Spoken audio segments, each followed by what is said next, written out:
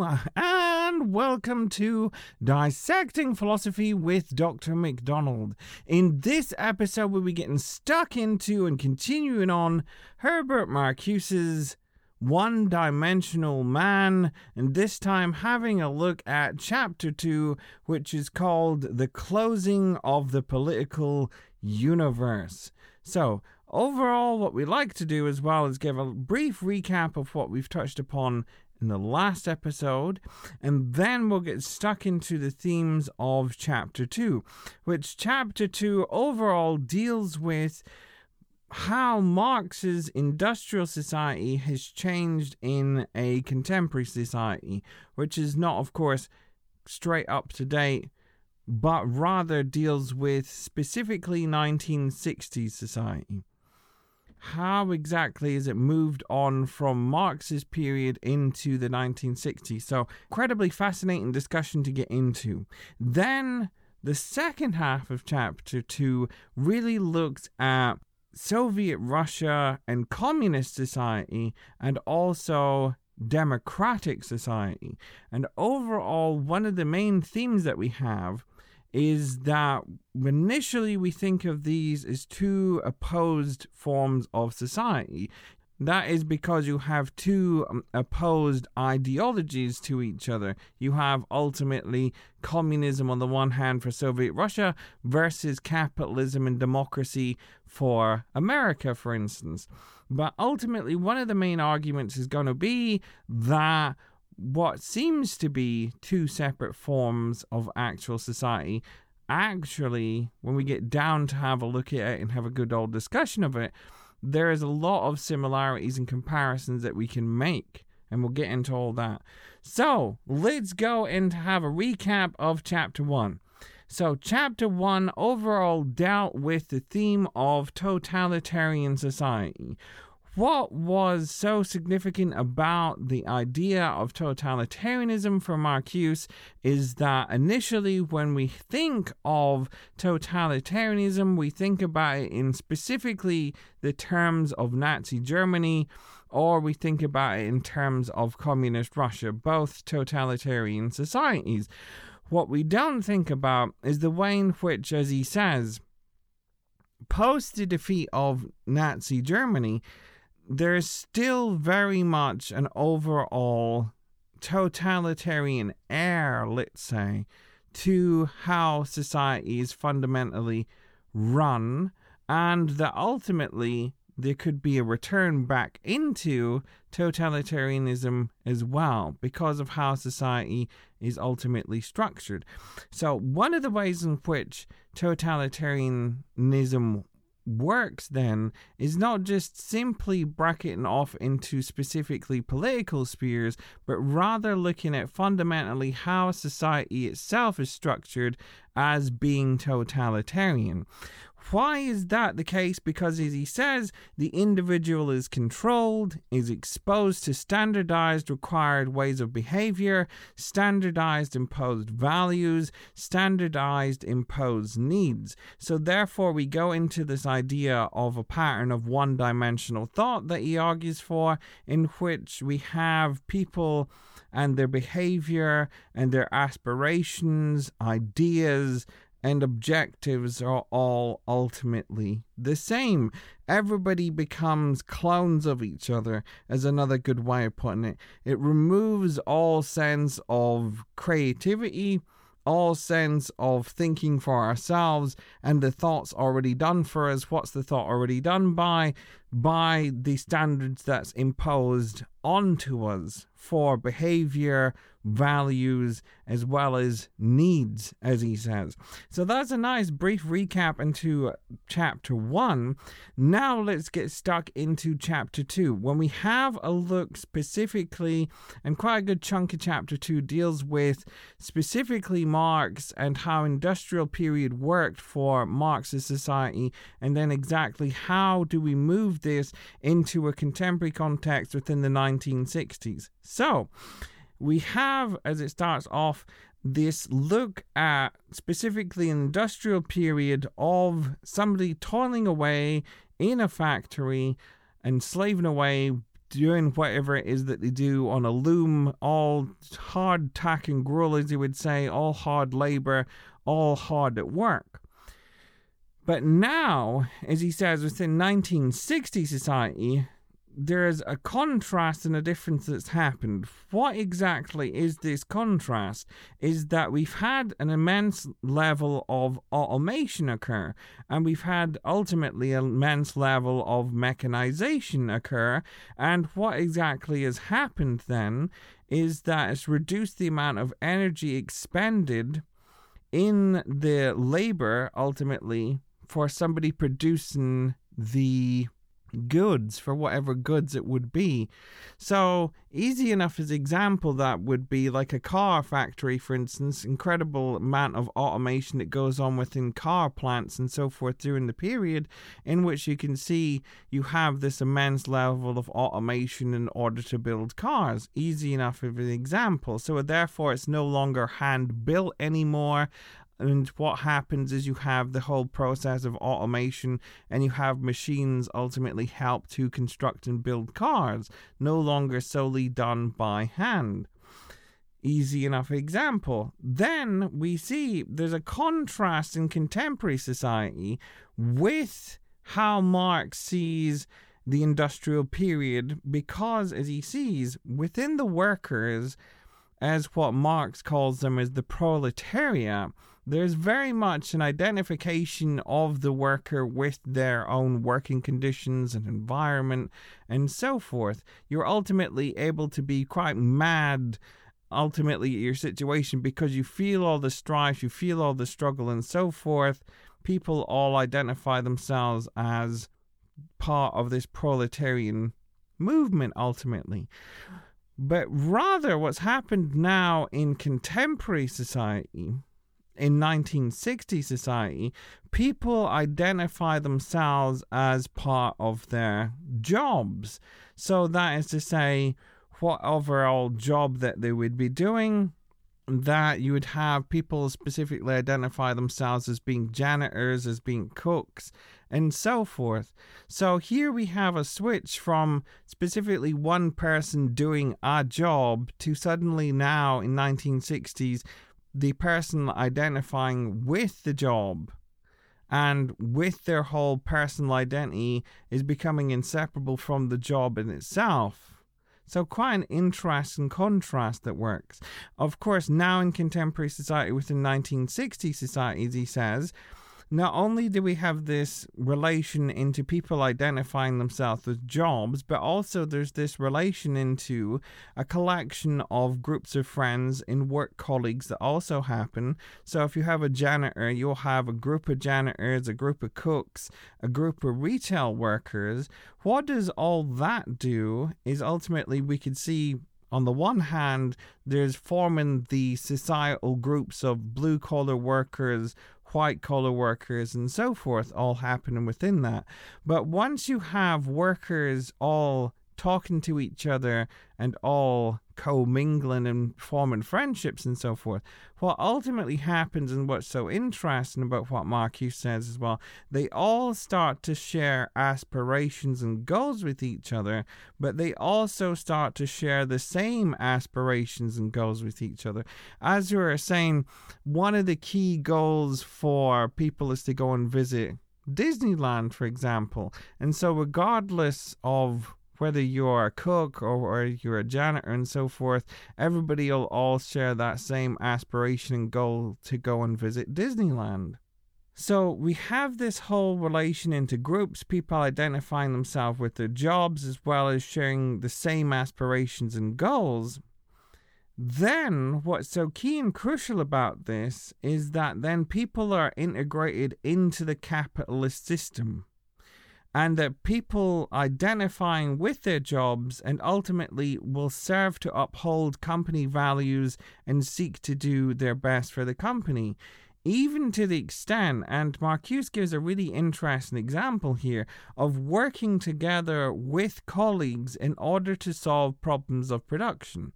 So here we have, he says, people become so built into the company ethos, company values, that they care about the company to such an extent they're almost caring about the company like shareholders care about the company, because they want the company to do well.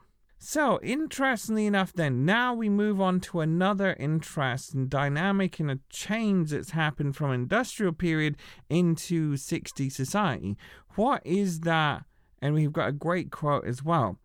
That is to say, within the industrial period in Marx, we have an existing boss and worker dynamic. That's easy enough to say that the boss is very much the one that's in charge of the workers, and the workers can identify the boss as the one that's giving them the orders and so forth. Easy enough. But now, what's happened in 60s society is that everything focuses upon a corporation and administration rather than a boss. And let's get into this lovely quote from pages 35 to 6. As it states, domination is transfigured into administration. The capitalist bosses and owners are losing their identity as responsible agents.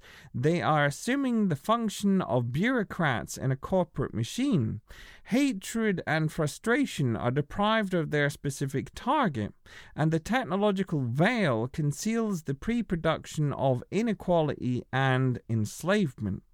With technical progress as its instrument, unfreedom in the sense of man's subjection to his productive apparatus is perpetuated and intensified in the forms of many liberties and comforts. The novel feature is the overwhelming rationality in this irrational enterprise, and the depth of the preconditioning which shapes the instinctual drives and aspirations of the individuals, and obscures the differences between false and true consciousness. For in reality, neither the utilization of administrative rather than the physical controls, hunger, personal dependence, force, nor the change in the character of heavy work, nor the assimilation of occupational classes, nor the equalization in the sphere of consumption, compensate for the fact that the decisions over life and death, over personal and national security, are made at places over which the individual have no control. The slaves of developed industrial civilization are sublimated slaves, but they are slaves, for slavery is determined. So let's come back in to talk about this whole nature of being a worker within 60s society and how that's related into a slave-like nature for a minute. But for right now, what can we say is that within the traditional industrial period, we have ultimately the boss. He is the subject of all your hatred, all your frustration. But as Marcuse is saying, what happens is now everything moves into the form of an administration, and everything's focused upon the corporation, where also we can say that the workers as well as the bosses are subject to administrative procedures and conditions and so forth. But now there's a whole level of that in administration in which you have company values ultimately preconditioning people's behavior, what time's your break time, breaking up exactly the work day for everybody, and so on, and everybody identifying with those values as well as what to do.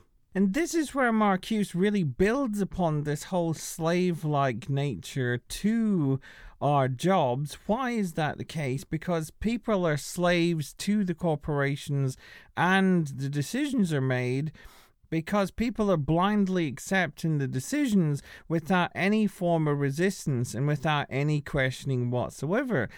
People therefore have a servitude to act as a cog in the machine, and it precisely works overall as a system because people don't realize their own form of insignificance and form of subjugation.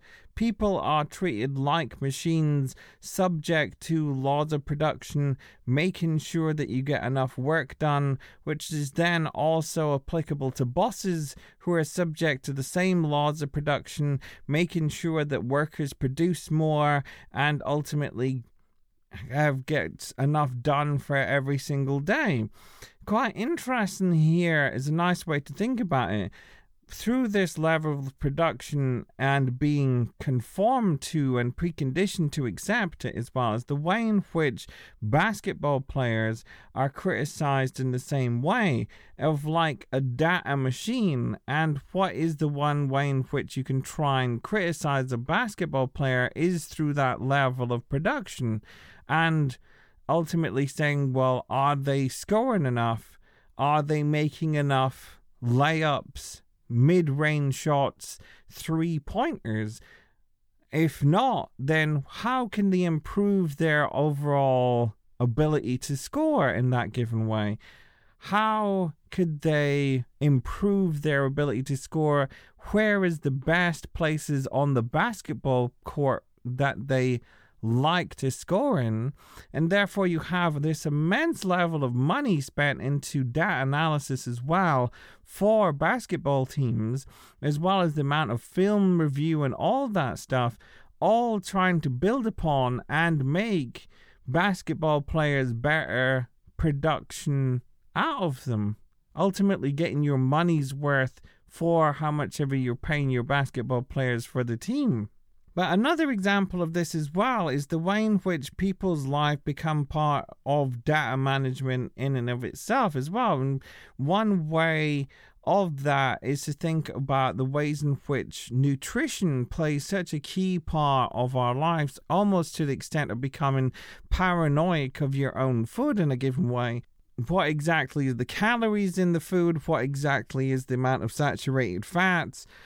How much nutritional value am I ultimately receiving out of my own food? And we have all this relation back again into treating food as part of this whole administrative task and part of data management for our own lives at the same time. So from this then we have another cracking quote which says, "This is the pure form of servitude, to exist as an instrument, as a thing. And this mode of existence is not abrogated, which is not done away with, if the thing is animated and chooses its material and intellectual food. If it does not feel its being a thing, if it is a pretty clean mobile thing." And that's from page 36. Absolutely fantastic point, because what exactly is Marcuse trying to say is that we have a form of servitude ultimately. People blindly accept, and without any resistance, without any question, people are being cogs in the machine, and ultimately through that you are happy and content in what you do in your work, and therefore if you're happy and content, you're not discontent, you're not going to revolt in any given way. And therefore, you also feel through your own sense of preconditioning through values that you're making your own choices about your own material and intellectual food and so forth. So then we start to build upon that whole idea of, well, why is there no revolution? And it builds upon these ideas of slave-like mentality and slave-like attitude that we have built upon so far, as he says from page 53. "There is no reason to insist on self-determination if the administrative life is the comfortable and even the good life," with quotation marks around good there. "If the individuals are satisfied to the point of happiness with the goods and services handed down to them by the administration, why should they insist on different institutions for a different production of different values and services? And if the individuals are preconditioned so that the satisfying goods also include thoughts, feelings, and aspirations, well, why would they wish to think, feel, and imagine for themselves? True, the material and mental commodities offered may be bad, wasteful rubbish, but Geist and knowledge are no telling arguments against the satisfaction of needs. And really, that's where we have the whole relation back into Marx again. We have the traditional whole Marxist argument: how are you free from your own situation and so forth? What can the workers do? All unite, have consciousness of their own horrible things that's happening to them. Everybody bands together. Everybody fights for their own better working conditions. As it says at the end of the Communist Manifesto, workers of the world unite. Ultimately, you've got nothing to lose but your chains. Everybody can therefore go and fight for their own freedom and better working conditions and so forth. Here you have with the 1960s society, Marcuse is saying, we have with the level of administration, preconditioning of our thoughts, feelings, aspirations. Therefore, our capacity to think itself is taken away from us. So therefore, we have no need to think for ourselves. All that process is done for us, as well as saying, well, what exactly makes a good life for us is then also something that's told to us through the administration. This is what makes up an ultimately good life. These are ultimately good things for people to have, and everybody should go and aspire to have them. Another good way of putting it is, if happiness is ultimately said to us is to go and visit Walt Disney World again, then we should be pretty freaking happy in trying to achieve that goal, and then be pretty happy when we've actually achieved the goal of visiting Disneyland in the first place. And also in the basic everyday sense of it as well, happiness is told to us of drinking a Coca-Cola. Therefore, we should go and aspire to drink the Coca-Cola and be pretty freaking happy once we have it at the same time. That's all what we're preconditioned to accept as the forms of happiness, what is told to us. So next then, let's move from how things have changed from an industrial period in Marx's time into the 1960s to now having a look at Soviet Russian Communist Society, and then developing then our comparisons to democratic society as the other half of chapter 2. So for Soviet Russian society then, as Marcuse says, in Soviet Russian society, people remain in a slave-like state, according to which people have to have the need to liberate themselves. Why is this? Because the ideology enables individuals, that is slaves again with quotation marks around it, to liberate themselves through the act of being able to learn and see and think of what's going on and how they can act in order to change it. And everybody having to act in order to be free and in order to attain their freedom. So what is another way of saying those lovely notes that I wrote to myself there as well, is that within Communist society for Soviet Russia, then we have the overall enemy of capitalist society. What is the ideology going to teach us? That we are ultimately slaves to various forms of capitalist society. What must we free ourselves from capitalist society? What does the ideology make us aware of? Precisely all the different horrible ways in which capitalism functions. And therefore we must liberate ourselves from that and move towards a communist overall mindset, and therefore everybody working together as a collective in order to free ourselves from capitalism. And then also we have this whole relation into liberation comes from what people lack and are without, and therefore what do you have and are fighting for is given to them based upon orders from above again, an administration. So a great example of this, to back all this up, is an example that actually Marcuse doesn't talk about, but is specifically the Stakhanov system, And that is based upon Russian miner Alexei Stakhanov. And who exactly is Alexei Stakhanov? Is a man who thought one day, here we have a massive big quota of coal that we need. I'm going to go out and figure out a way that I can go and get an absolute vast quantity of coal, and which he did. And he's absolutely praised and treated as a hero for his ability to achieve an absolute vast quantity of coal, well over and above his quota. Then we have Alexei Stakhanov act as a model ultimately for all coal miners and all workers in general, for this is exactly how everybody should work within Soviet society. Why? Because when you do all this fantastic work, you're not only doing fantastic work for yourself, you're also doing fantastic work for the country at the same time. And so, interestingly enough, then we have built into the ideology from that given point, we are liberating ourselves from the past, from also capitalism and monarchical society in communist Russia, liberating us for doing the benefit of the country and ultimately communism as a whole. But here's what the interesting thing comes from. For what Marcuse wants to say is that we still have a slave-like nature happen within the Soviet workers. Why? Is because they're preconditioned to be a slave because they act according to a predefined role that's been given to them. And they're content in this role. So if you think about it as well, it's almost like another way of saying that line that's also attributed to William Shakespeare: the whole world's a stage. In this given way, the world is a stage because what does everybody have is a role to fill, and that role is for you to be a coal miner, for one example, for communist Russia.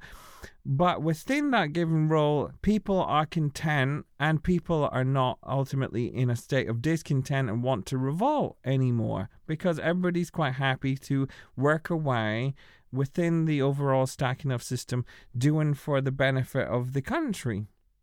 Then we have a comparison made, interestingly enough, into democratic society. Why is that? Because as we've just said not that long ago, within democratic society, people are equally remaining within a slave-like mentality, because we have also within democratic society, people are sold the illusion that they're free, they're free to choose what they want and what they think, but actually, as we said, people are preconditioned for their role in society. That is, people and their desires are preconditioned, so actually you're not free, because how you think and what you choose is all determined out with your control. Also, what's one of the preconditions for the role in society? Everybody has the desire to work for their benefit of their job, obviously, but also doing as much production within the job and also working for a promotion. Another thing that we're preconditioned is to buy things, which is obviously then benefiting companies based upon profit. As we said as well, our behavior is preconditioned, as well as everything is also focused upon and determined by an administration.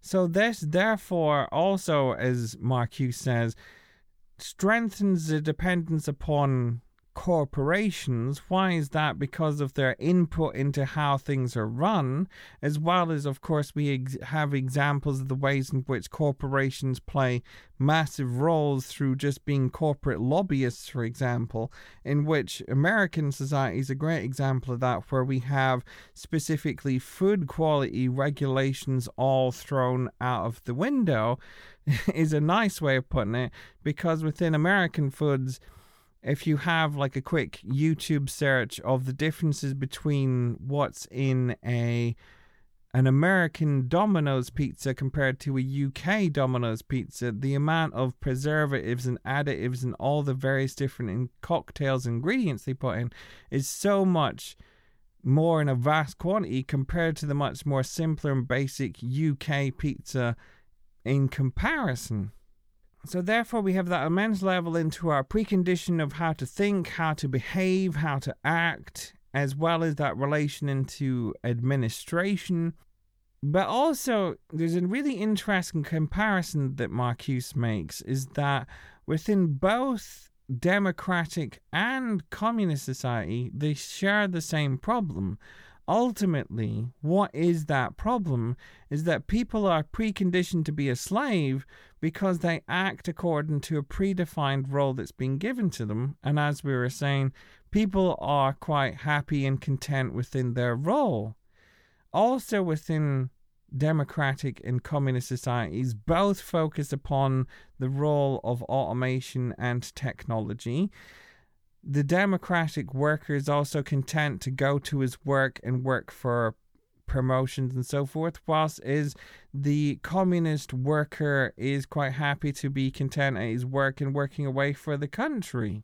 So we have quite a number of comparable points so far, as well as another comparable point that Marcuse makes is that both countries make use of an enemy. And the irony of that situation is, of course, if you're within 1960s American society, the enemy is communist Russia. And if you're in communist Russian society, the enemy is precisely capitalism.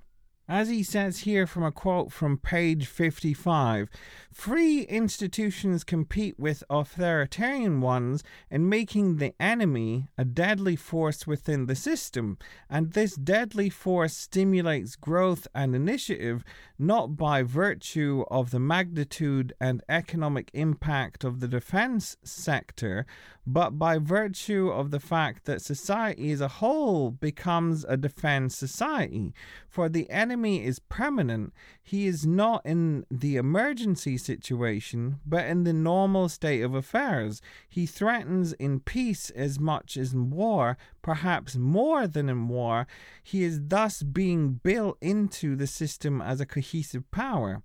So therefore we have this whole level, be it within communist threat or within capitalist threat overall, having it as a stimulus within the economic impact within the country in and of itself. Why is that? Because one given way for American society would be this whole pressure on, specifically we could see it within the 1960s as well, of buying American products and avoiding foreign products. Everybody doing their part ultimately for the country as a whole by buying American, and therefore having an immense effect upon the overall and magnitude, as he says as well from Marcuse, and having the overall economic impact, as well as we've just seen the immense amount of way in which you have within communist society because of that threat of capitalism and the enemy of capitalism, therefore allows immense level of production within your workers, coal miners and so forth to fight against the threat of capitalist society and everybody doing their part for communism within Soviet Russia. So overall, wrapping up then, we've got quite a number of points to cover. In traditional Marxist industrial society, there was a worker and boss dynamic. However, in 1960 society, people identify themselves with their jobs. Automation and technologies played a large role in people's jobs. People want to work for the company, uphold company values, seek to be promoted and do their best for the company. Bosses and workers do what the administration tells them.